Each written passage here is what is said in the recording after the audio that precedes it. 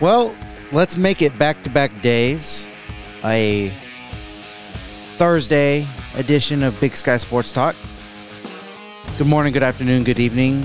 Whenever it is you decide to make Big Sky Sports Talk a part of your day, my family and I greatly appreciate it. You have found the only podcast in the world completely devoted to the full coverage of the four major franchises of one major market, and that's Phoenix, Arizona. We do things a little bit differently. We do things from Big Sky Country, Billings, Montana. We cover ASU football and ASU basketball to go along with it, and all presented by the unofficial presenting sponsor of Mooyah Billings. And I just realized at the top of that, you guys are probably shaking your head, as am I. Not back-to-back days. 2 days in a week. How about that? Tuesday, didn't do one yesterday because of Suns game. I've done shows before, games before, but not yesterday. And then and it wouldn't have been much anyway. I've already looked at what content I would have used. And then today. So not back-to-back days, but twice in a week. So not a record, but a record of late, I guess you can say. Heavy on the Suns today. Heavy on the Suns, as it has been lately. Excuse me, I had to clear my throat. Still doing it, but the grunt of it done off of the air. A segment that I haven't done in a while. By the way, first off, just want to make sure you guys are doing all right. I hope you are anyway. And everything's going all right. Thursday is an off day for me, so I'm doing pretty good. Just had some breakfast and getting the show put together. Other than that, a couple things that I'm going to share right now in this moment. One of them is I'm excited to have a time today with my sister, so that's going to be cool. A little bit later on. It's been a while since I've hung out with her. And then second thing, what I was getting ready to lead into is that it's been a while since I've done this. I was trying to do it all the time, but maybe we just live in a world where we don't see a lot of good things. But I've mentioned this before. The best thing I've seen, and it could be sports, it could not be sports or whatever. But early this morning, when I just could not sleep very well, I stumbled on some videos, and over the last couple of months became a pretty big Big Bang Theory fan, the show. And one of the things that I came across, I'm going to share, but I've been holding on to this one for a while, and that is the best thing, one of the best other things. So I'm sharing two of them since it's been a little while. Is working at Walmart. I do see a lot of families and wandering around and doing things, and as I'm shopping for customers, one of the cutest things I guess I see, whether it's an older brother or an older sister, if they have a sibling that's also, a couple years younger, maybe the older brother / sister is, 7, 8 years old, and the other one is like, I don't know, 5, 6, talking and walking and doing all the things that you notice. It's almost like the older brother kind of becomes the parent in a way, in a very, very small, cute, minor way. And that is, it's like all their life throughout the store, going to the store with mom and dad, as mom and dad, hey, watch where you're going, pay attention, keep up, all that jazz. And then, you have a little brother or sister, and I notice this all the time, that little brother and sister are now saying, hey, come on, keep up. And I saw it a couple weeks ago, and I kept on forgetting to share, but I can't remember their names. I try not to ear hustle any, but sometimes you just hear, and kids, they speak a lot louder than adults throughout public places usually. But the what was it, little sister and sister, I think I want to say, and not the show, sister. But no, it was a older sister and a little sister, and they were walking. The older was a little bit closer to the parents. The younger was kind of falling behind, and they said their name and said, "Come on!" And the younger sister said, "Sorry, I'm sorry, I wasn't paying attention." And I mean, yes, that's the point of it. So that's kind of a really cool thing that I see, almost on a day-to-day basis, meant to share. But the other thing involving Big Bang Theory is I am a sucker, absolute sucker for, like, love stories. Kind of always have been. The other thing I'm a sucker for is, forgiveness and redemption stories. And obviously a couple, quite a few love stories in both Big Bang Theory and in Friends. But one of them is obviously, kind of a sweet one in its own way, and that is, Howard and Bernadette. And probably one of the sweetest moments in the whole show, but definitely the sweetest moment between Howard and Bernadette is Howard's song to Bernadette. And I'm going to lead into, and this is courtesy of Warner Brothers TV YouTube page. And we've probably, if you've seen the show, you already know where I'm going. But here is his song while Bernadette is in a hospital room for precautionary reasons.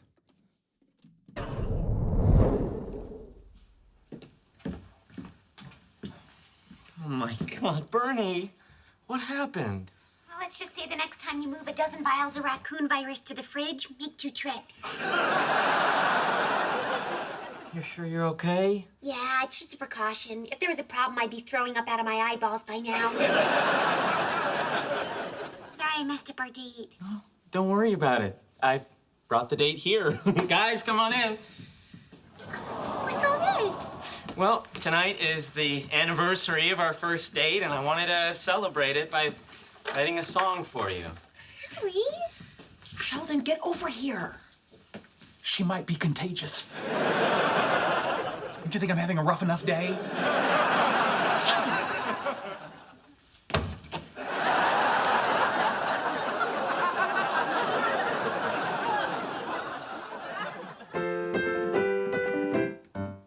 If I didn't have you, life would be blue.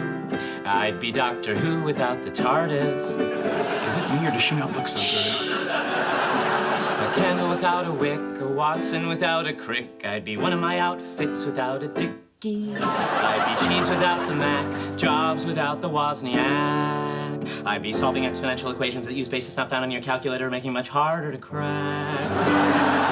I'd be an atom without a bomb, a dot without the com, and I'd probably still live with my mom. And he'd probably still live with his mom. Ever since I met you, you turned my world around. You supported all my dreams and all my hopes. You're like uranium-235 and I'm uranium-238, almost inseparable isotopes. I couldn't have imagined how good my life would get. I'm Bernadette. If I didn't have you, life would be dreary. I'd be string theory without any string. I'd be binary code without a 1, a cathode ray tube without an electron gun. I'd be Firefly buffing Avengers without Joss Whedon. I'd speak a lot more Klingon, Kaloknek Cockjudge Von. And he'd definitely still live with his mom. Ever since I met you, you turned my world around. You're my best friend and my lover. We're like changing electric and magnetic fields. You can't have one without the other. I couldn't have imagined how good my life would get from the moment that I met you, Bernadette. Oh, we couldn't have imagined how good our lives would get from the moment that we met you, Bernadette.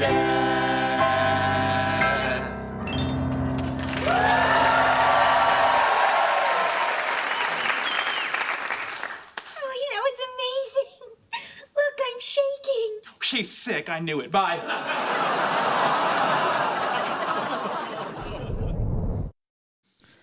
Now, I mean, obviously, a television show and something like that might not be quite as possible, but I always like the first time and almost every time I've watched it, and yes, I'm ashamed to say and maybe proud to say, I don't know how you want to look at it, watch that clip multiple times, because it is, Howard does a lot of stupid stuff, as do the other men and the women too. I'm just not gonna, but all the characters do a lot of stupid things, within their relationships. Especially the way Howard started was pretty rocky. But that was, I always find myself in a slight tear. This one kind of really got me in a different way. More like kind of brilliant. YouTube does a good job sometimes of sending you or showing you videos that are similar. And I stumbled upon this. The YouTube page is Josh Ryan, I'm assuming is the name, and you'll hear his girlfriend or his fiance or whoever it is name mentioned later. But he does a pretty good job of doing it acoustically, and then also changing some of the lyrics. A lot of lyrics are very similar, but one major difference you'll notice, and I thought it was also very, very cool and very cute.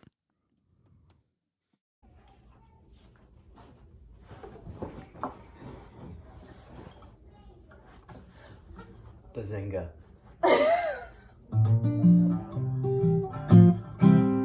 If I didn't have you, life would be blue. I'd be Doctor Who without the TARDIS. I'd be a candle without a wick, Watson without a crick. I'd be one of my outfits without a hickey. I'd be cheese without the mac, Jobs without the Wozniak. I'd be solving exponential equations with bases not found in your calculator, making it much harder to crack. I'd be an atom without a bomb, a dot without the com, and I'd probably still live with my mom. Ever since I met you, you've turned my world around. You've supported all my dreams and all my hopes. You're like uranium-235 and I'm uranium-238, almost inseparable isotopes. I couldn't have imagined how good my life would be from the moment that I met you, Ashley. If I didn't have you, life would be dreary. I'd be string theory without any string. I'd be binary code without a 1, a Catholic ray tube without an electron gun. I'd be Firefly, Buffy, and Avengers without Joss Whedon. I'd speak a lot more Klingon, Kalach mit Kach Van. And I'd definitely still live with my mom. Ever since I met you, you've turned my world around. You've been my best friend and my lover. We're like changing electric and magnetic fields. You can't have one without the other. I couldn't have imagined how good my life would be from the moment that I met you, Ashley. Oh, I couldn't have imagined how good my life would be from the moment that I met you, Ashley. Suck. One more thing. You're in my spot. Clearly, Big Bang Theory fans, and what you don't see is We're just going to call him Josh because, well, that's apparently what his name is. I've always wanted to do that. It's so dumb, but I've lost it now. But Doug Franz does that a lot in his podcast. When he's talking about someone he knows or whatever, he'll be like, there was this man, and we'll call him Josh because, well, that's his name. Instead of giving a false name, he just says what his name is. It's always so funny. But anyway, what's kind of cool is what Josh does is one, he has a pretty solid voice, plays well, nails the lyrics. I'm not very good with singing at all, or no matter what it is, and definitely not something with what I would consider complicated lyrics, speaking Klingon, even, playing Howard, doing it over and over again. I don't know if I could even do it, but, he talks really fast or / sings really fast in a couple of lines, and I think he absolutely nails it. And then obviously the difference of, changing the name, How Good My Life Would Get Bernadette to How Good My Life Would Be Ashley was solid. And I really, really enjoyed it. So that kind of goes down as one of the best things that I saw today.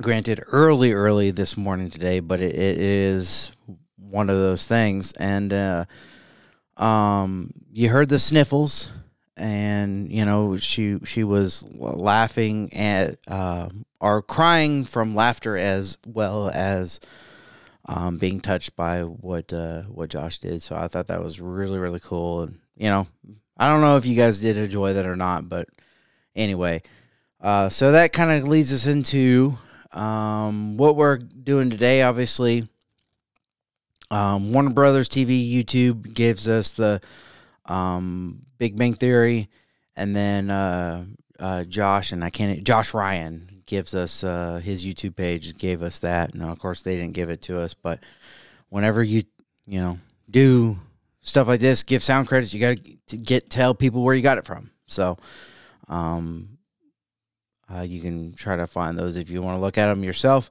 Other sound credits today, we have kind of a mix. We have Arizona Sports YouTube page, gives us a topic on a Sun's topic on Grayson Allen. Reaction from yesterday, Dan and Vince talk about the Suns game. Also, Arizona Sports House of Highlights gives us the tribute video and post game interview from last night from Kevin Durant. Dwayne Rankin Twitter gives us Frank Vogel, Kevin Durant, and a couple others from inside the locker room. So Dwayne Rankin's Twitter gives us that. And then Bleacher Report gives us a video that I'm going to use. Devin Booker kind of hitting a clutch dagger three. And the celebration for Suns fans is very reminiscent, which I'll walk us through a little bit later. Other than that, I think that's about it. Like I said, all Suns today, and hopefully it shouldn't be super, super long, but, I'm going to give you everything I got, and there it is. So we'll go ahead and get into Suns up next on Big Sky Sports Talk. Mooyah Burgers, Fries, Shakes, and Billings is the unofficial presenting sponsor of Big Sky Sports Talk. There are several Mooyah locations throughout the United States and a couple of locations internationally. Let's start out with the food. The burgers are fantastic. They have burgers for every lifestyle, vegan, keto, low calorie, as well as gluten-free. My personal favorite is the cheddar bacon barbecue burger. Their fries are always fresh, and don't forget about the Mooyah sauce. You can get a shake to go along with it. Though the food is good, I always leave satisfied, but their customer service is at the top. Rico, he's the general manager of Muya Billings. He and his staff are top notch. They are located at 2695 King Avenue West in Billings, Montana. So go see my guy Rico. He'll hook you up and tell him I sent you. Muya Billings, the unofficial presenting sponsor of Big Sky Sports Talk.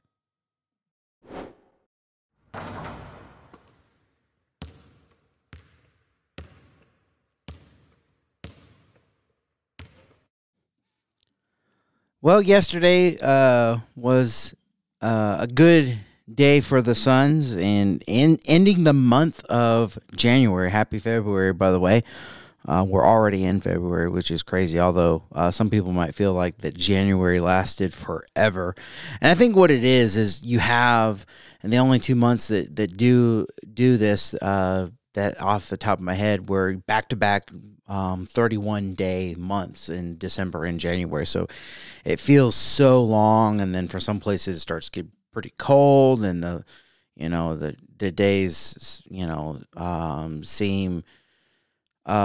seem long, even though you got the sun still going down at a relatively early and all that. So just so many different things that factor in maybe why January feels so long. I don't know, but we are indeed in February, and so the Suns end February on a 2-game winning streak going into, or in February, in January going into January on into February on a 2-game winning streak, ending.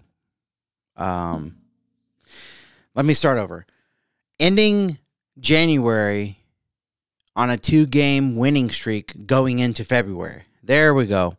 136-120 over the Nets in a return from Kevin Durant to Brooklyn. Brooklyn handed the Suns a loss earlier in the season, and Suns got revenge by winning by 16. And played a pretty solid game, and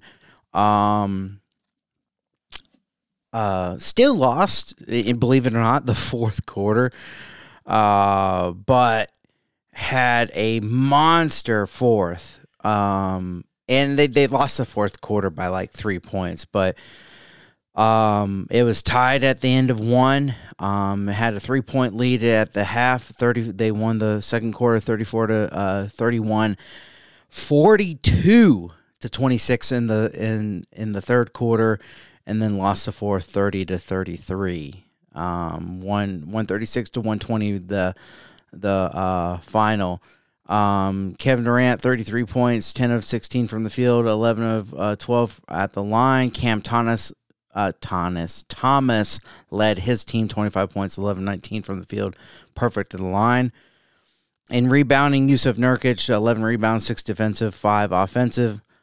Nick Claxton 9 rebounds, 8 defensive, 1 offensive. And assists led by Kevin Durant, 8 assists, 3 turnovers, 38 minutes. Lonnie Walker had 7 assists, 2 turnovers in 31 minutes.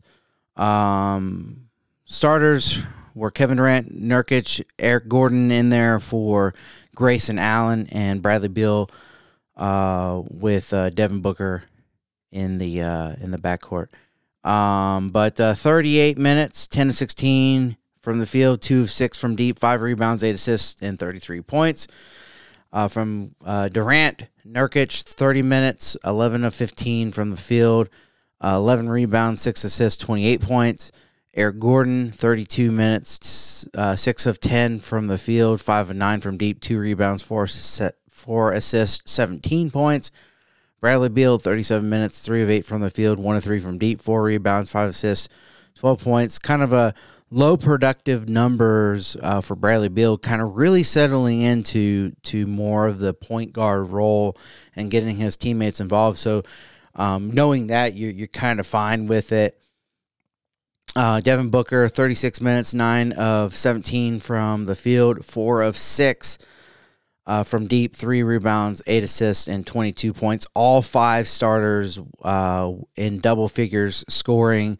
The 6th player in double figure was Josh Okogie at 26 minutes, 4 of 6 from the field, 1 of 3 from deep, 7 rebounds, 1 assist, and his 11 points.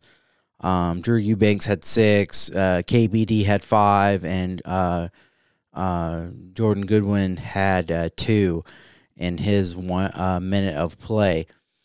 Brooklyn Nets, Cam Johnson, 29 minutes, 6 of 12 from the field, 3 of 7 from deep, 2 rebounds, 1 assist, and 18 points. Mikal Bridges has become the primary scorer for Brooklyn. 40 minutes, 7 of 16 from the field, 6 of 12 from deep, 3 rebounds, 2 assists, 21 points. He did not lead his team, but he is definitely the primary scorer, and you can see that the way they ran the ball through him a lot. Nick Claxton, 30 minutes, 6 of 12 from the field, 9 rebounds, 4 assists, 12 points. Spencer Dinwiddie, 30 minutes, 6 of 10 from the field, 2 of 4 from deep, 2 rebounds, 5 assists, 16 points. And Cam Thomas led the way with 33 minutes, 11-19 from the field, 1 of 4 from deep, 2 rebounds, 4 assists, and 25 points. The Nets, had 6 players in double figures. Lonnie Walker had 31 minutes, 7 of 16 from the field, 3 of 8 from deep, 3 rebounds, 7 assists, and 19 points. The Brooklyn bench outscored the Suns bench. Team stats. Suns were 49 of 79, 62% from the field. They shot it very well. 14 of 28, 50% from downtown, almost as much as from their field percentage.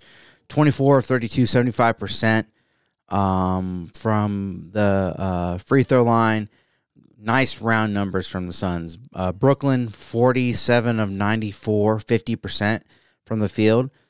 16 to 39, 41% from deep, and 10 of 13, 76.9%. Suns shot 50% from deep, while the Brooklyn Nets shot 50% from the field, and that is tough to deal with. Suns out-rebounded the Nets 42 to 27 with 9 offensive boards, 33 defensive boards. The Nets had 8 and 19. More assists for the Suns as well, 35 to 28. Brooklyn defensively in the steals category done better with 11 to 5, but Suns had 6 to 1 in blocks. 16 turnovers, only gave up 12 points, not too bad. Still got to get the number down. 11 turnovers for Brooklyn, giving up 17 points. But in that comparison, you'll take that every time. Fast break points go the Brooklyn's way, 20 to 19. Points in the paint for the Suns, 56 to 50. And fouls, very disciplined team as were the Suns. Only had 12 fouls. They had a technical. Brooklyn had 24 fouls. They also had a technical. Largest lead for the Nets was 6, and for the Suns was 21. Obviously, the big talk was much to, I wouldn't say the chagrin of Kevin Durant, but leading into it was Kevin coming back to Brooklyn, and even said he did not want a tribute video. Well, he got one anyway, and the fanfare was pretty good, as you will hear in the video. Nothing like playing in Brooklyn. They show love. They appreciate basketball, great basketball. Best player on the planet, best scorer to ever touch a basketball. Kevin Durant, easy money, baby. 51 for Kevin Durant. He reaches the 25,000-point plateau. Deadly! Durant! Dynamite! To commemorate Kevin Durant as one of the 75 greatest players in NBA history. That's pretty cool. And forward, 6'10" from Texas, Kevin Durant.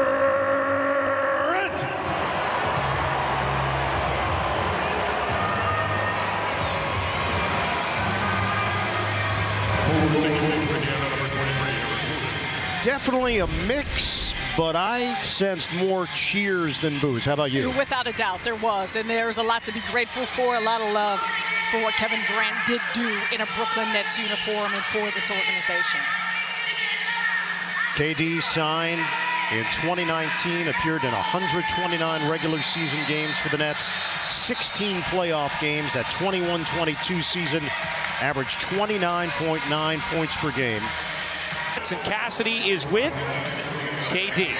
Showing love to a lot of people here that he knows well in Brooklyn. An efficient 33 points. This crowd went from cheers to boos to essentially silence. You've had a lot of notable returns in your career, but what did this one feel like tonight? Oh, it was cool, man. It's good to be back here. I love these rims. Love playing in front of this crowd. You know, Brooklyn's one of my favorite boroughs, and excited we got the win. They beat us up at our place last time, so we wanted to come out here and, you know, avenge that loss. And I'm glad we was able to get to over 500 on this road trip. So that was a big concern of ours, and it's a good win. You said you didn't want a tribute video. At least watch it. Of course. I mean, I had some great moments here. A lot of stuff that flew under the radar, but everybody in this organization and my teammates, we understood what the moment was like. Something I'm always going to remember playing here, and I'm glad we got the W tonight. And a W with 6 players in double figures, but how big was Yusuf Nurkic down low in this game? Yeah, I mean, they played small, and they wanted to switch all our actions and slow us down, and we told Nurk that, you know, you can bury these guys in the post and get whatever you want, so take your time, and he got us going there in that first half, and we cruised from there. Lastly, KD, you guys improved to 11-6 in your Big Three era with the Suns, surpassing the amount of games you played in your Big Three era with the Nets. What, if anything, did you learn from your experience here with the Nets that you hope to carry over or build off of with your Suns teammates? It's a whole new experience. I mean, you know, I learned the game more. I found myself more as a basketball player out here, so I can bring that to the team. And you know, everybody's been through a lot of things in our locker room in this league, switching teams, you know, injuries, all that stuff. So we're bringing all that together, and we're trying to use that experience and that knowledge to make us a better team. And, you know, so I'm excited about where we're going. Thanks for your time, Katie. Back to you, Ryan. All right, Cass. Durant and Phoenix winning 136-120, the final in Brooklyn. 33 points, 8 assists, 5 rebounds for Durant. A couple different voices you heard there. Obviously, Kevin Durant. That was Cassidy Hubbard. Was it? Oh gosh, arena voice, and I'm not sure what his name is. Obviously, you know, calling Kevin Durant's name in the lineup, and then of course you heard. And I don't know who his partner is, but Ian Eagle calls the home television broadcasts for Brooklyn for the Yes Network, and taking over for oh gosh, I cannot remember his name, but he is since retired. I feel like the network was named after him. I'm not sure because his thing was always yes, you know, that was his thing. But anyway. That was Ian Eagle. And then, of course, Ryan Ruocco for ESPN. It was a nationally televised game via ABC and ESPN. And that's a broadcast I heard. Ian Eagle, JJ Redick, Ryan Ruocco, JJ Redick, and Richard Jefferson had the call with Cassidy Hubbard on the side. So, yeah, I mean, he had a great return. We'll hear a lot more from Kevin Durant here in a second, but one of the big moments, you know, Suns fans would laugh. I don't know if you're Nets, you weren't really laughing too hard. A slight smirk from one of the opposing players, but here's one of the daggers for if Eric Gordon's 3-point shot that was just hit prior to wasn't a dagger enough, this one certainly was, with about a minute and a half remaining in the game, 131-118 at this point. Thomas takes it in, couldn't finish. And you're right, that may be it between the Bridges missed 3 and the Gordon. Suns won't stop. Can't stop. Devin Booker, 3-ball, and he just gave it to Mikal Bridges with a celebration. The Suns 50% from three-point territory, 14 of 28. They have been lights out. And here's a look, Eric Gordon, shot clock winding down, the pump fake to get Lonnie Walker, the 4th up, who does a good job evading him from picking up the foul, but still gets it to go through. And then here is Devin Booker, the former teammate of Mikal Bridges, from the corner. And yeah, we've seen that celly before. It's not Devin Booker's doing it at Mikal Bridges. He's got a smile on his face. Mikal, not so much. Booker now with 22 points, 8 assists, 33 for Durant, 28 for Nurkic, 134 points allowed by the Brooklyn Nets, who came in 18th in defensive rating. 18th in defensive rating, not too bad, not great, but not bad. The top of the bottom, if you will, in defensive rating.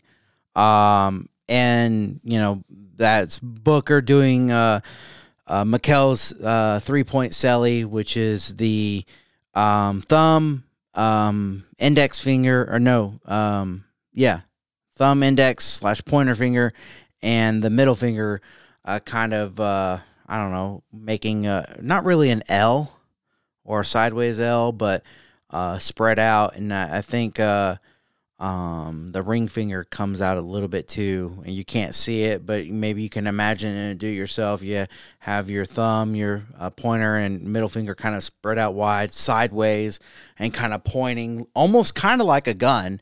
And that was Mikal's celly after he would hit 3, and then the jostling of the head. Him and Cam Johnson did it a lot. And Book flashed it on him, and it was, of course, Mikal Bridges on Booker when that happened. I have no particular order. I'm just going to kind of start near the bottom and work our way up to the top of different videos and quotes and whatnot that Dwayne Rankin has on his Twitter. This is Frank Vogel, just on Kevin Durant himself, who had 33 points, 8 assists, and just kind of talking about, how he saw Kevin Durant, and in last night's game. Maybe just speak to what you saw from him in a game where you knew it was going to be weighing on him a little bit, playing back here. Yeah, I think he didn't let any of that bother him. He put the team first and went out and competed, played team first basketball, had 8 assists, and several other plays where he made the extra pass and allowed his teammates to play through his double teams and played a team first type of game and ended up with 33 and 8, hell of a performance. Curious that you mentioned the passing. That had him up high, drew doubles, found Nurkic. How much of that was from just the last time you played him, or how much of it was just the initial game plan going in? Well, they did that some last time. They did a lot of double teaming even before the action began, just as soon as both were KD crossed half court, just to create some chaos. But in particular tonight with Simmons out and Sharp out, they only really had one center to throw out there, so we knew we were going to see a lot of small ball lineups, and you have the choice of trying to downsize, and match them, or trying to impose your style of play on them. And I want to credit our centers, Nurk and Drew both.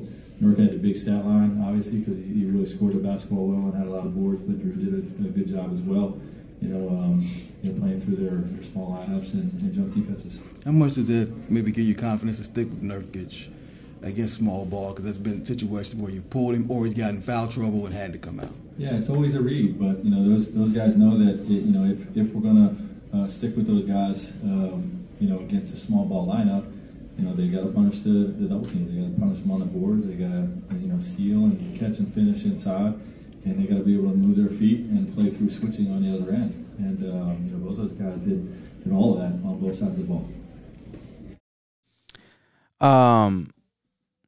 Nurk wasn't in foul trouble as much as Devin Booker was. Devin Booker had one more foul, and played very well down the stretch to avoid that sixth and final foul. I mean, I think at the point the Suns were looking, he probably could have fouled out. You wouldn't want him to, but he could have, and it would have been fine.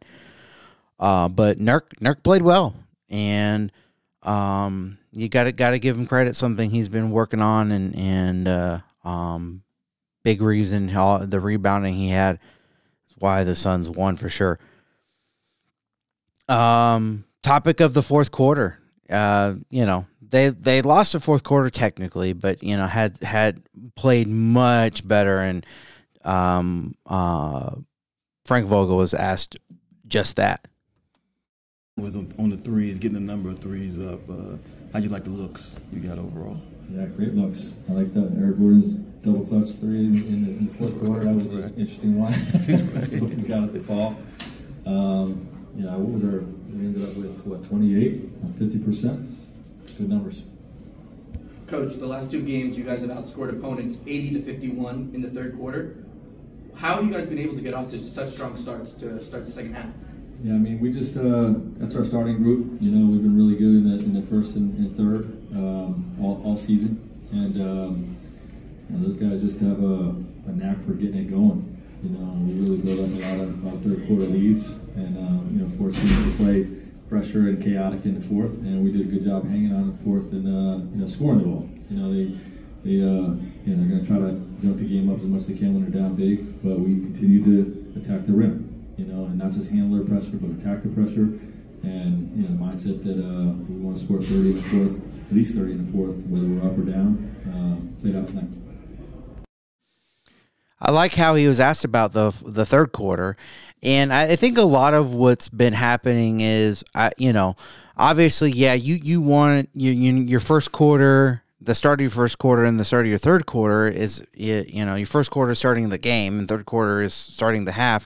You're going to have your starters out there, and they have been two of the much better quarters for the Suns.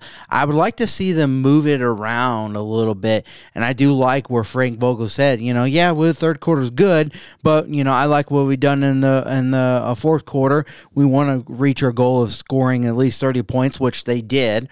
In the fourth quarter, and I like how he brought it back to the issue that's been plaguing them.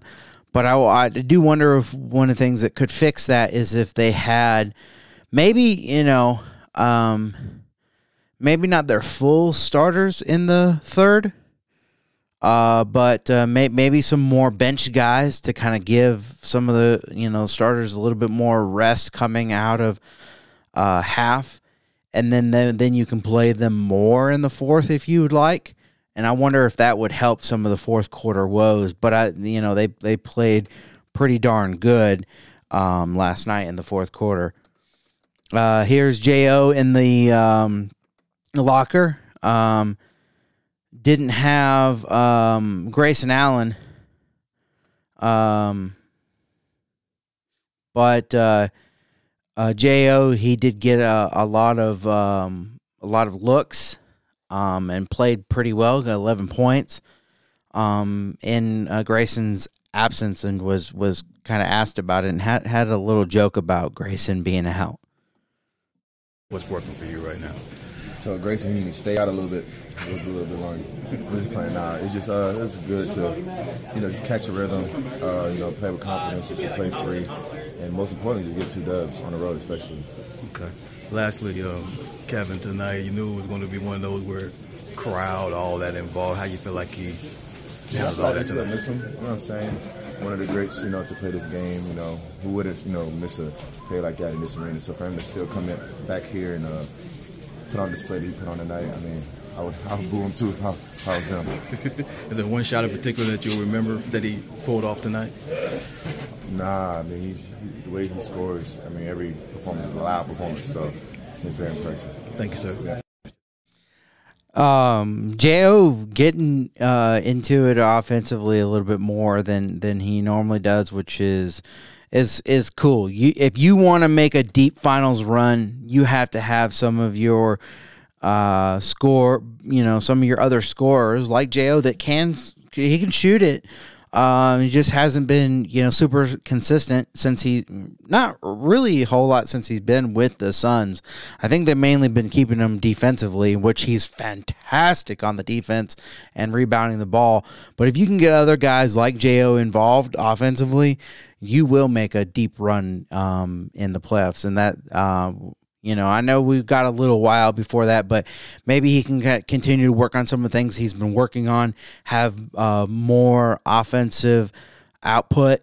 That would really, really, really help. Here is Yusuf Nurkic and talking about his night. He had double-double. With the 11 boards, 28 points, and played pretty good. Probably one of the better games that we've seen Nurk play, and was asked the reason why. When they went small and use your size and take advantage. Coach decided to go back to the Portland days, give me the ball and post. I was happy, so my teammates embraced it too, so I was happy to just take advantage, show that at 29 years old I still can do that. Right. Your connection, we always saw with Kevin earlier, but how big did it play into tonight? I wanted bad for him too, just to free him up and be on the same page, get him shots, and they double him anywhere probably, on the post, on the wing, anywhere he went, try to double him, take the ball out of his hand, and I was just trying to get back. Every time we pass, we try to pass back. So, win is the most important thing for us. Lastly, in the game, when he kind of bruised the Nets. They decided to go small, and Nurk stayed out there and played well, and showed him. When sometimes when you go small and you have a big guy like Nurk, you're gonna lose. Here is the first one I have of many of Kevin Durant.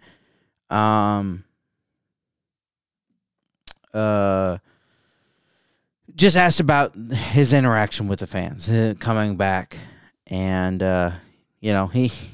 he mentions a couple different things that was said that might have got him going. Silence the road crowd when you're on the road. If they were into the game early, the fans here were booing you a little bit, and then, the way you guys were playing, there wasn't much to go to keep them up. Like, is that like, do you feel even better because you know who these people are, or is it kind of like, man, they really wanted to win this game? I hate that I sort of did that to them out there. I did not hate. I love to shut the crowd up. Even though I love these people here, I love to shut them up. Because it was some annoying people just trying to get my attention. I hate you, KD, but I look over. I love you, man. I got my jersey on, So it's good like I said, it's all good for the game, that relationship you got with the crowd, and we got a lot of showmen in this league, and they do it in different ways. And I guess my way is just having a little quick conversation with people in the stands. And it's always fun playing in New York. They appreciate great ball. But you were given the there were quite a few Suns fans there too. Wearing his jersey. Probably not the ones that were saying, "Hey, I love you" or "I hate you," but they also love him too because they're wearing his jersey. Here is another one from Nurk.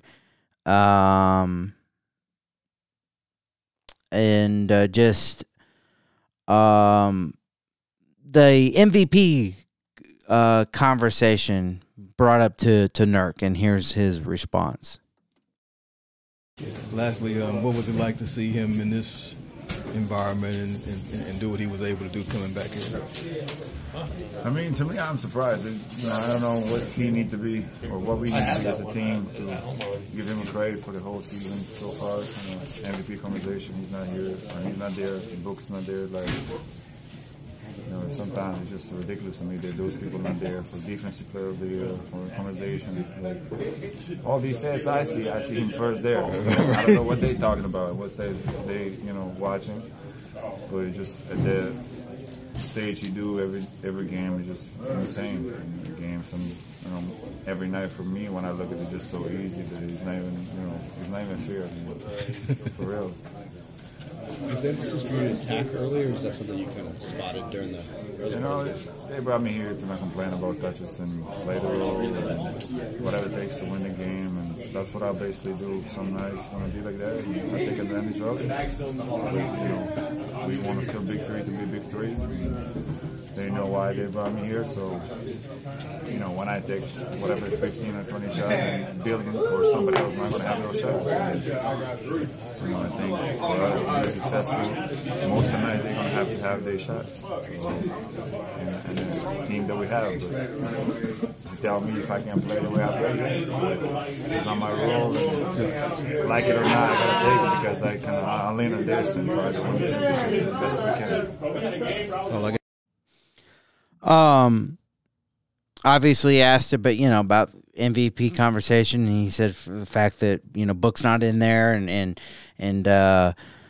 Kevin is not in there is crazy, and he doesn't know what they're watching. And speaking of which, Kevin Durant and Devin Booker, they are the first pair of Suns teammates to win back-to-back players of the week. Durant from 2 weeks ago, and then Book for last week's set of games. Both of them win players of the week, and that's the first time since 2006.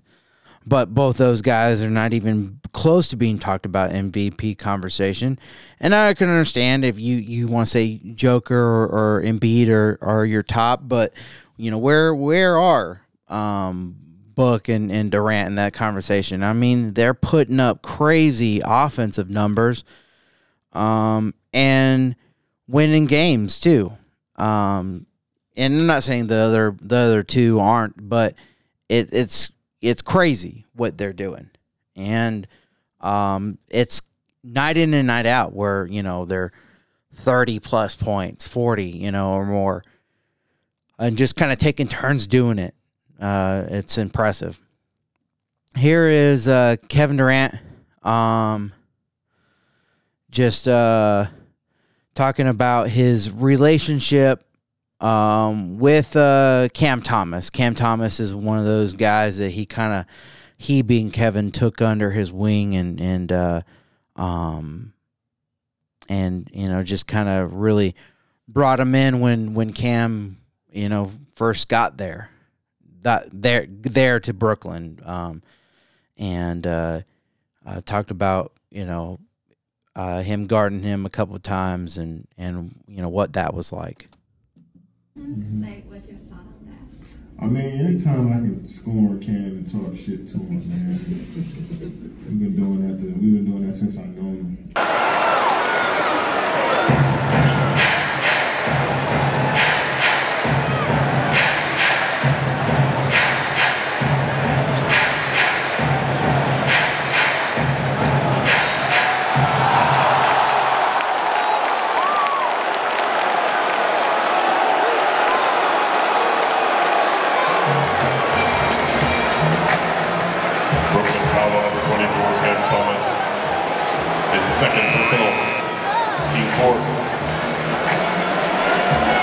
I'm sure there's gonna be many more moments like that, he's my brother, and I gotta teach him a lesson if he's gonna guard me out there. Thanks, Kevin. Obviously that was the end of his presser. We'll have more of Kevin, but it was there. I believe that the moment that they played there was there was a moment Kevin Durant got fouled, and I think it was that one by Cam Thomas and one, and I think it was in the third. And he just stared at the crowd for a little bit and then put his, I guess it would be his left thumb and pointer finger, and, held it up almost as if to make the too small, where you hold your fingers too close, real close, and it's like, oh, you're little itty bitty. And his mouth uttered the words many. And just my mom was actually sitting the game, and she's like, what's the big deal about that? And I said, well, a lot of times when even whether it's fair or unfair, you have a matchup. I said, Devin Booker has done it before. We'll have a bigger man on him or whatever, and he just shoots over him, and it doesn't matter. And he'll come down the court and put his hand flat out, palm to the ground, and just kind of pushed it, like pushing the air down, and basically saying he's too small. And I just had to describe to my mom what that was, and even Kevin Durant, to someone he says he views as his brother, he's going to go up to him and boom, utter the words many. He's just too small and can't guard him. It was a fun moment. And more on Kevin Durant on the fans there in Brooklyn. Yeah, it was good to see everybody, man. It was a fun night. They beat us bad not bad, but they beat us at our place last time, so we focused on that. We got 3 guys with over 20 points, 6 in double figures. That's the type of ball we want to play. So I'm excited about the W. Curious, I know you talked about the tribute video. Didn't feel like you deserved one, but they gave you one anyway. Yeah. How are you feeling about seeing that? It is what it is. Mm-hmm. Like I said, I can't control what other people feel, think, and do. That wasn't going to stop me from just doing my job, regardless of how I was honored. But it's classy people here. They appreciate everybody who donned the jersey. I don't care if it's for a 10-day. And that shows a great organization where you can appreciate everybody who stepped foot and put their blood, sweat, and tears into your organization. So I respect that.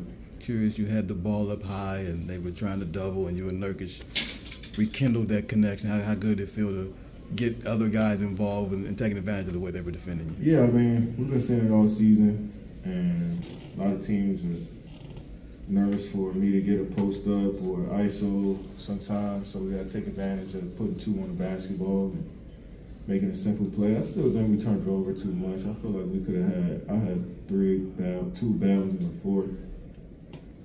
But I feel like we get under 10 turnovers, and it's been an even bigger game for us. The only other follow I had was there were points in the game where you would score and sort of, be engaged, involved with the crowd. How much were you sort of feeding into that in certain moments tonight? This crowd, you talk to me, I talk back. I'm pretty much every crowd in the NBA know that. I pick and choose when I speak back, but you can get a little conversation out of me. I think that helps the player-fan relationship anyway. So it's always fun. They get a kick out of it. It's something they're gonna always remember, and it gets me hyped too in the game as well. If I hit a shot, I can talk about that shit on the way back. So I feel like this crowd understands me more, especially in Brooklyn, understands me more than probably any crowd in the league. That's interesting. He says that, and I'm clearly wrong about what I said to a coworker of mine actually yesterday, going in, getting it going for work, and we were talking about the same thing everybody else is talking about, the tribute video, and what his fan reaction would be, or what not his fan reaction, the fan reaction would be. And he just said right there that he felt pretty connected to the fan base, and I just blatantly said yesterday, and I got to ring the incantation bells. I felt like that. He was much more connected with Oklahoma City than he was with any other fan base if he was connected at all. And that's kind of what I said yesterday or something like that. And I know it's not, on record here and set for me saying it right here now that's what I said. So you just have to take it. Not, I was wrong. He said, we just have no choice but to believe him. I always felt like Kevin Durant wasn't one of those really high connected players, and that was the topic of conversation. A lot of the former Suns players that have visited over this season and last season have had a pretty great reception. And the topic of being, hey, what will Kevin Durant have? And it wasn't his fault for, what happened there and didn't happen there, and the disconnect between, players and coaches and all that junk. At least not completely. A lot of that was Irving and Harden, really, in my opinion. And I think anybody else would say the same. But having said that, I still didn't feel like Kevin Durant had a great relationship with their fans, but he said he did. And so I thought that was very interesting that he would say that. Here is Kevin Durant on his mindset, going into last night's game. As you got out there, forth or seeing the familiar faces, was there any added emotion? No, I do this everywhere. Talk to the crowd, stay engaged in the game. I mean, I play like this everywhere. So it's just regular business, but you see familiar faces on the front row, some of the season ticket holders that I got to know when I was here, some of the fans that I got to know in the stands, the ushers as well. I mean, so it brought back a lot of memories, and when you kind of reminisce a bit, you get distracted. So I try my hardest not to reminisce so much, but I love a lot of people here.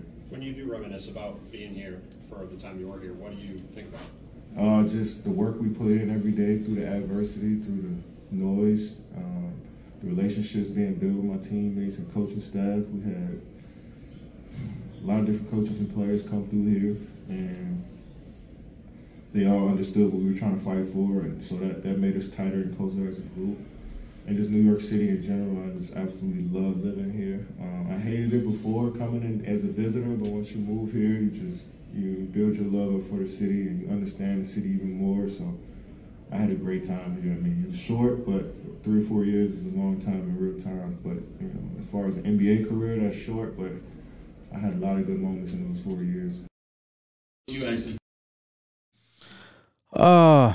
Business as usual, and you wouldn't expect anything less. A lot of that conversation comes, as far as the crowd is going to be a part of this. Here's just a little bit more, as far as success, whether it be individually, all-stars, just the whole nine. Here's more of from Kevin Durant on some of the similar topics we've already talked about. Success in your other stops, Oklahoma and the Warriors, and this one was so choppy for all kinds of reasons that were mostly out of your control. So do you look at your tenure here differently than maybe the other stops, or how do you assess the relative success or lack thereof? Like, what does it mean to you? I mean, I like to look at success as like the individuals, what you do as an individual, and bring that as a team. As an individual, I mean, I was All-Star every year. I was leading vote getter every year in All-Star games. Sold a lot of jerseys, 50, 40, 90, like average 30, like all NBA. I mean, was that successful? You know what I mean? But team success is a different thing. But you like to put how the team does, you like to put that on one of the best players and call it a failure. But look at the work. If you want to talk about me individually, you just look at the work that I put in here. I think I've grown as a player. I think I'm on my way to mastering the game. I think it was coming here helped me push me far closer to that. So that's what I try to take from my time here. And that's fair and very, very valid. And, we're all guilty of doing that, saying, oh, okay, the team stunk, so that means you stunk. No, I mean, he was pretty good and by far one of the better players and seemed to be a lot more available than the other two, really.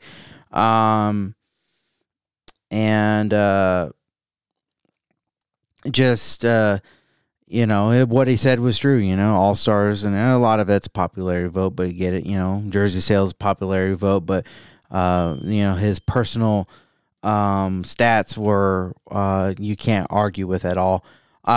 More on that same topic of, you know, playing in Brooklyn, but, you know, just his thoughts of what, you know, they could have done different.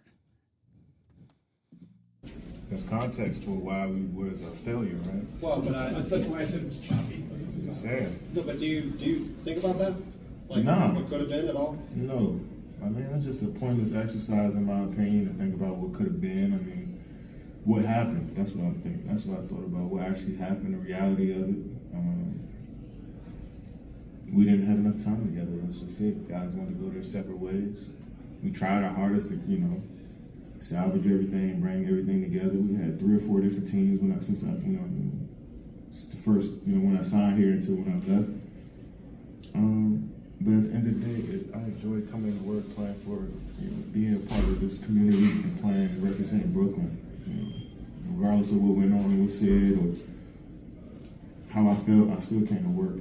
And to that point, how do you, now that you are halfway through with this group this year and you've gotten some extended time with those guys, sort of how do you feel about where things sit right now and what you guys are trying to do and sort of where you are in the process of coming together? Yeah, I mean, we were just floating from like 2 to 3 to 500, 2 to 3 games under 500 and 500 for the most of the year. I mean, we look up with 28-20 with a good opportunity to be 10 games over 500 our next 2 games on the road. So we're going home at 50 game mark. Hopefully we can be 30-20. I like where we are. And it's a grind throughout the whole season, especially with a new group, new coaching staff, new team. Guys in and out the lineup, you got to build some continuity, and I think we're on our way to that. Yeah, the Suns have an opportunity to really capitalize on this road trip. They have Atlanta tomorrow, and then they are in the nation's capital before they come home. And that would be huge. Obviously, the stat of Kevin Durant playing 17 games with this big three versus his big three in Brooklyn by 1 is pretty impressive. And again, a lot of it out of control. A lot of guys out. He was out for a little bit. Kyrie's out for a lot of bit. You know, James is out for a good. You know, it's crazy in a couple of years or whatever his time there with those guys. You know, only 16 games is pretty crazy. Let's see. More on the crowd, but comparing it to you know, other places he's been as it pertains to the crowd. The fan you were giving that to, or that was? I mean, it's just nah. I mean, I locked eyes with somebody. I don't know who he was, but you know, I love when the fans get excited. And here in Brooklyn, from playing here, regardless of who does it, a good play, home or away, they're gonna cheer and appreciate that. So I had a great time. I know that your mom attends a lot of games, but what did it mean to have her sitting courtside for this one? Yeah, she always, since that OKC game, she's like, if I go back to a team you play for, I gotta be there. And yeah, it's good to have that family knowing that we coming in locked in like that. All of us, I had 10, 12 people here that's just been supporting me my whole career, and regardless, I got that. You know, regardless of what happened, I know they got my back. So you know, my mom's been there obviously from day one, but when she got a lot going on in her life too. So for her to, you know, come up here and support as much as she can, it's always fun. He's very, very close with his mom, and I thought that was pretty cool that he's able to have her there, and she's, you know, sounds like she's not gonna miss any, especially when he comes back to a new city. It's I guess it's like she knows that he's gonna go off, and I think he has just about every time. Kevin Durant and his relationship with Jacques Vaughn, the head coach of the Nets of the Brooklyn Nets. You and him have some history. whether it was him, whether it was anyone else in the Nets organization, was there anyone that you were able to step aside for a minute and say hello to, maybe somebody you haven't seen in a while? Yeah, everybody. People you probably don't know, like support staff as well. We built a great bond here. Man, they appreciated how I came to work and vice versa, and they respected my grind.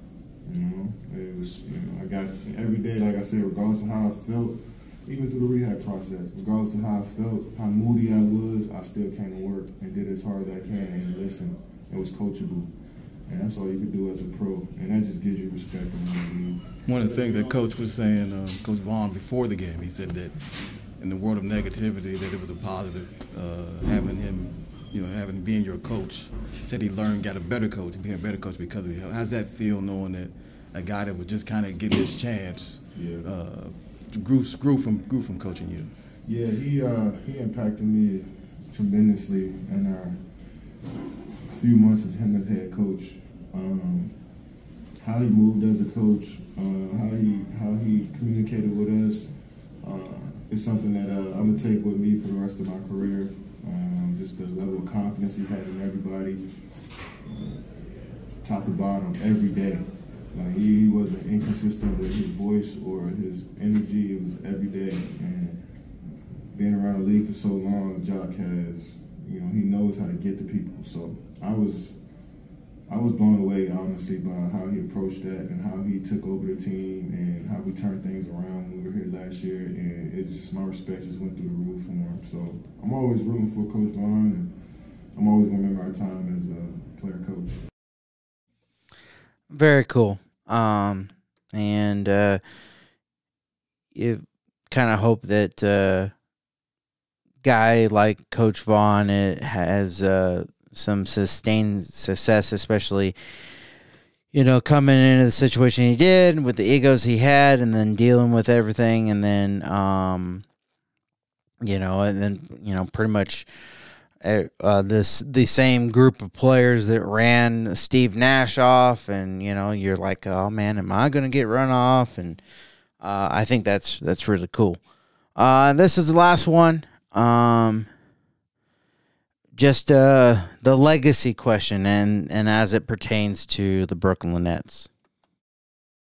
Figure out what it is on your own. It's your own experience when you come watch us play. I'm not here to sway anybody's experience or, manipulate how they think or feel about the game. Like, whatever you take from it, you take from it. It's on me to just go out there and do me. Cam Thomas has spoken about you guys, grew close during your time here. He's obviously finally gotten an extended opportunity here. Just what has it been like to see him, grow in the league and then now get an opportunity to have a rotation role consistently? Yeah, just super excited for him. He's a student of the game, and I think that's what people don't understand about Cam. It's like he on his phone and on the plane watching film, like watching other players, trying to figure out the best ways for him to be aggressive and approach the game. Like, he's watching basketball, playing a video game all day, playing basketball. He's obsessed with the game, and I think that's what attracted us to one another, and just that we kept that locker room talk just everywhere. Like, we were ball players, regardless of who else was around us. We were talking about ball. Like me, him, Kai. Like, it was an incredible environment for just guys who want to learn and be great at the game of basketball. And Cam was just easily fit in as soon as he got here. He's only going to get better. He's 22, 23 years old, and around the league is already on the scout report that he's one of the hardest people to guard in the league. So he keep it up. The sky's the limit for him. Kevin, kind of to that point, you're obviously close with a lot of people still in this organization and on this team. You've played them twice now. Just what do you kind of make of them as they're sort of in this transition? What have you seen from them as you play? Yeah, just a versatile group that's going to figure it out. I mean, I think they got all the tools and the pieces to be a playoff contended team that can make some noise. And damn it, I still think, I know their record don't look as great as it should. And we said this before the game, they are way better than what their record shows. So there's some games that slipped from them, in the last few weeks, but they got the talent in this room to turn things around pretty quick. And I'm always following and watching to see what they're doing. And I know Coach Vaughn's going to have them ready down at the last stretch of the season. All right, there you go. That's everything, player coach wise as far as the Suns. We'll move into a couple of things I have from Arizona Sports. One is obviously the conversation of lately been the fourth quarter and how they can get that fixed and what they need to do. And they played a couple games and then had some bad ones and bad losses, and you felt like the fourth quarter was over with. And then they play last night, and it was another solid game. And so it's like season starts out and it's like, man, this is not the team we're promised. And then they have like all these big comeback behind wins for the last couple weeks. And you're like, okay, maybe it is. And then they lose a couple, and you're like, oh, maybe it's not. So now we're kind of making our way back the other way, and that's kind of what Dan and Vince and their thoughts on it.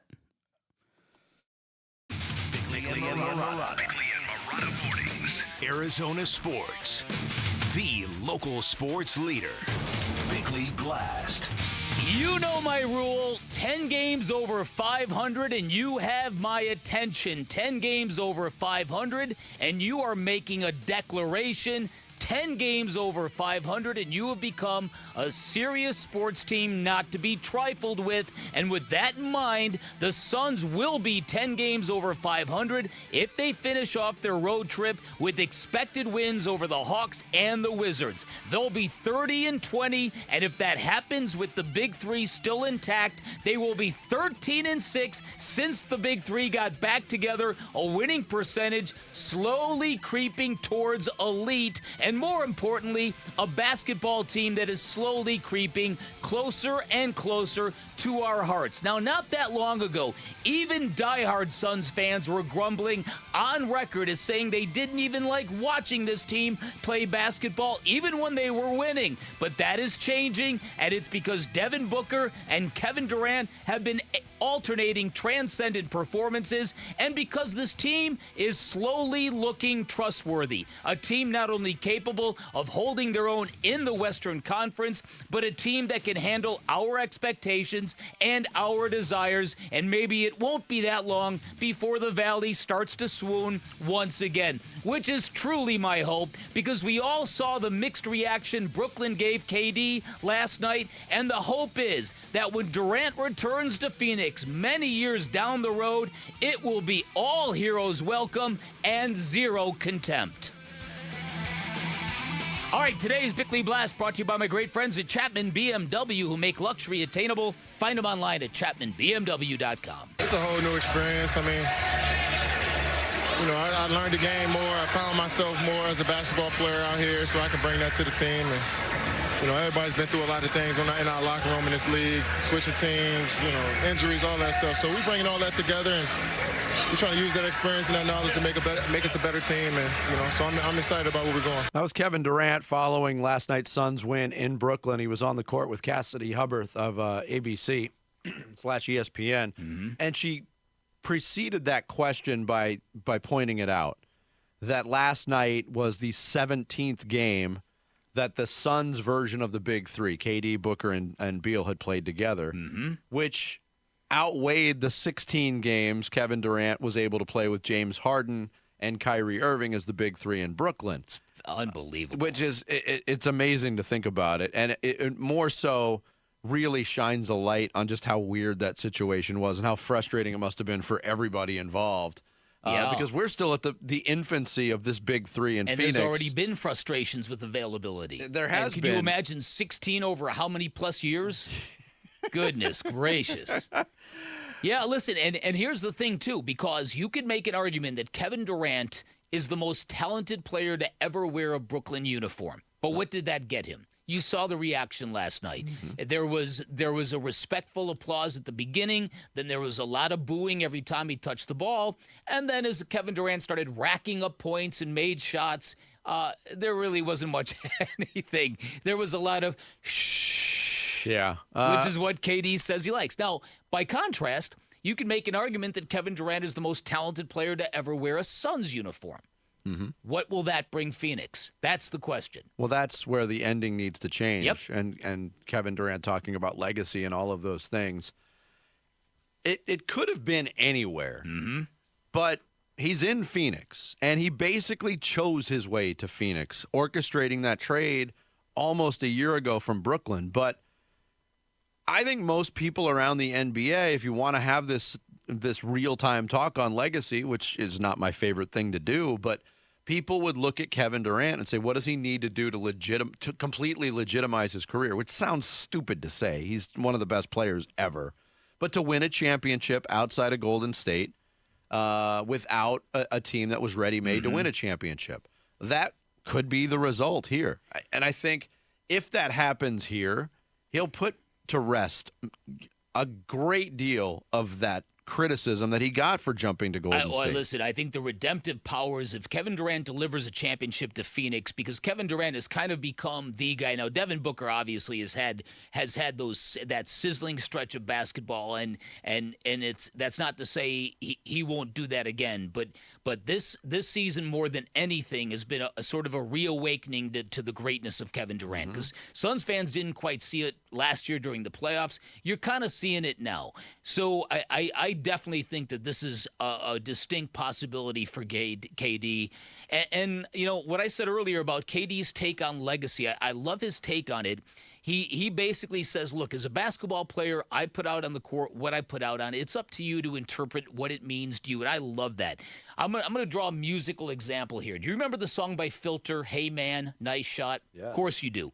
That song came out, people thought, oh my goodness, they're trolling Kurt Cobain. Can you believe they are singing about Kurt Cobain killing himself? And there was all this incredible mystique and controversy about it. And the band caved and basically said, oh, no, this isn't about Kurt Cobain. It's about this politician who put a gun in his mouth at a press conference. From Pennsylvania. Was it R. Bud Dwyer? Was that his name? That might have been it. That might have been it.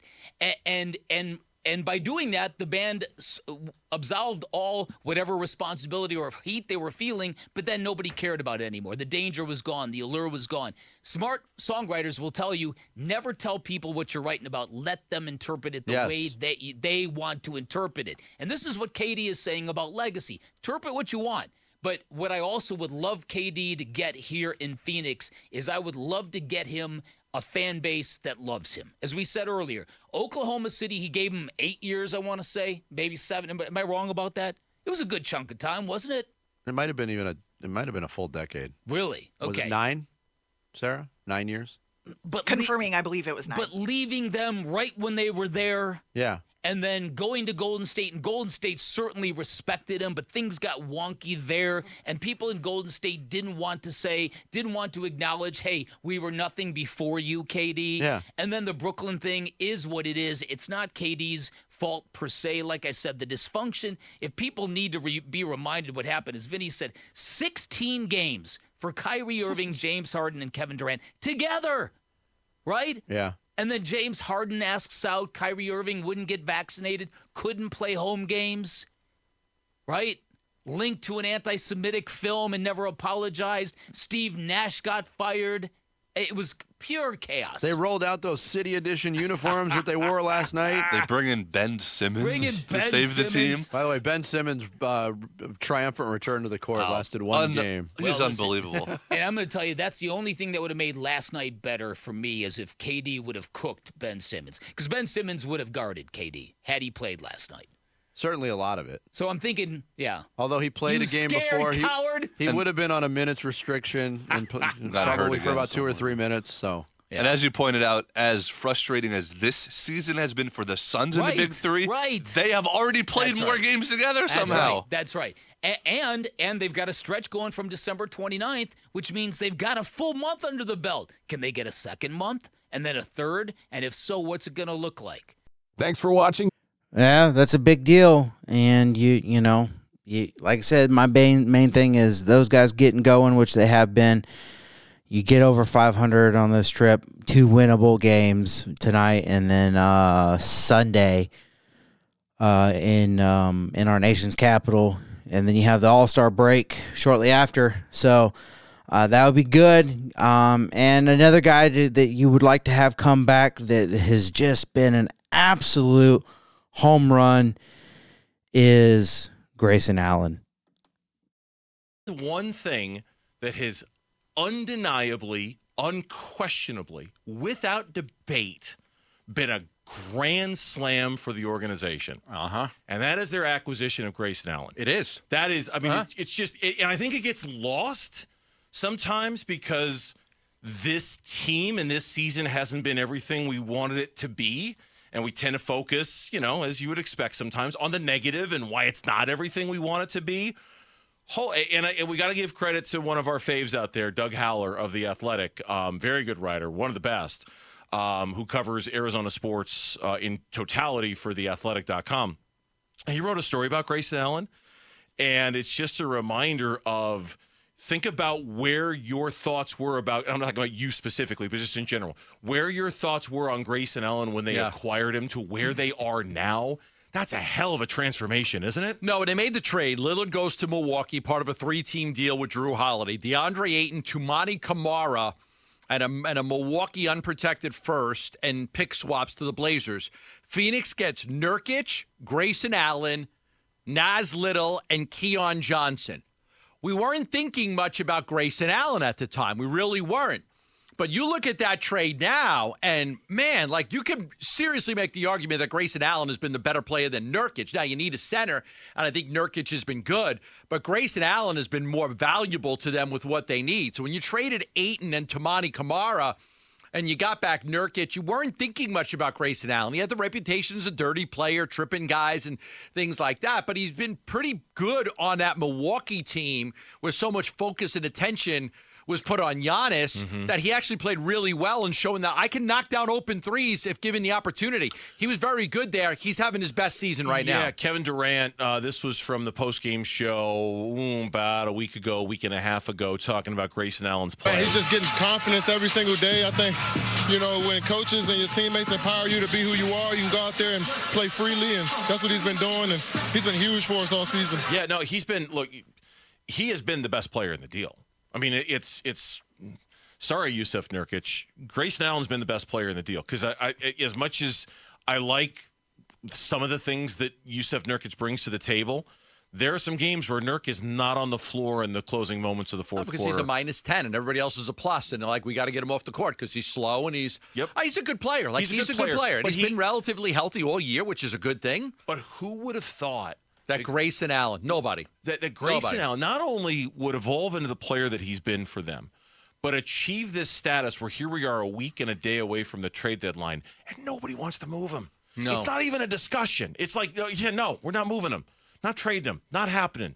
He's here. In fact, if anything, the last time we talked about Grayson Allen, we talked about them possibly signing him to an extension. Yeah, they'd like to because it was talk that they would trade him, and I squashed that, and I said they're not going to trade Grayson Allen. In fact, don't be surprised if he continues to play well, if they keep him and re-sign him, even though it's a tax, 4.25% of everything you're over by, that they would pay that tax and keep him. Look, I said this to you the other day, and I think we got to be honest, with ourselves, with the Suns team. I think there should be a level of trust with the organization, with Matt Ishbia and James Jones and Josh Bartlestein and what they're doing. There should be a level of trust. They fired Monty Williams. It proved to be the right decision, right? Proved to be the right decision. Look what Monty's doing in Detroit. That worked out really well for them. They made the Ayton trade and got Nurkic and Grayson Allen. That ended up being a really good trade. They got rid of Chris Paul and they got Bradley Beal in here. That was a good trade. You could look at the moves that were made by this organization and you could say, you know what? There should be a level of trust with what they've done because a lot of the big moves they've made, firing Monty, trading DeAndre, trading Chris Paul, those trades, you can absolutely say that those have worked out. Do you think that lack of trust exists? I don't know. I don't know. I think people are. I don't get that sense. I mean, that's just me. But I don't get the sense that there's. I think people are unhappy that the team hasn't performed to the level that everybody thought they were going to perform to. But I mean, Matt Ishbia. Well, correct me if I'm wrong. He's not even a year into his ownership of the team, is he? No, just about a year, right? Yeah, but he took over at the trade deadline a year ago, which was last February. The first move was the Kevin Durant trade, which a lot of people now look at and say, even for those of us who didn't like it, people look at the Kevin Durant trade. It's okay. That's a win for Phoenix. I'm not getting the sense that there are a whole lot of people who are dissatisfied with the overall effort of what they're doing. I don't get that sense. I think that maybe comes from not trusting that they'll be able to make the moves necessary at the trade deadline there's only so much or they the can do buyout at the market deadline. to get them over the hump here. There's so much they can do. They're so limited there. I think, if anything, the dissatisfaction just stems from the lack of time the big three have spent together and kind of the nervousness that everybody has about whether they're that in the fourth quarters. But I'm not getting this vibe of people don't trust the Suns or think they're going to make the mistake or think they're going to make the wrong choice or things like that. I haven't gotten Kevin that Durant impression. worked out, Monty worked out, trading Chris Paul for Beal worked out, and then obviously the Ayton for Nurkic trade has worked out. Like a lot of the big moves they made have worked out for them. I'll tell you what, I'm so enamored with how Grayson Allen has played so far. Yeah. When we talk about wanting the Suns to take more three-pointers, I'm talking about Grayson Allen. You want him to take more? Yeah, he's taking the third most on the team, which seems like a lot. That is a lot. He's taking 5.5 3-point shots per game, which is a lot. But if you look at overall shots per game, he's 6th on the team. I think Grayson Allen should be shooting more than the 6th highest guy on the Phoenix Suns. There's 5 guys that shoot more than him. There are 5 guys who, on average... Who's the 4th guy? Nurkic. Okay. Nurkic, Gordon, going in reverse order. Nurkic, Gordon, Beal, Durant, Booker in terms of field goal attempts per game. Grayson Allen, more. I agree. He should shoot more. His shots are, he's a great three-point shooter. And he's consistent. Like, he was great last year as a three-point shooter. He's great this year as a three-point shooter. Thanks for watching Burns and... A home run indeed. My goodness. Something that I would never really ever say. And that, it was big. And his replacement last night didn't play bad. There's still some shots I feel like Grayson Allen would have made that Eric Gordon didn't. But Eric Gordon's double clutch, three-pointer that was just like a circus act, looked pretty darn good. But anyway, that's the show. That's everything I got. I hope you guys enjoyed it. A lot of Suns of late, but when, like I said, Yotes aren't doing their thing, and they're on a break, and then ASU been stinking it up.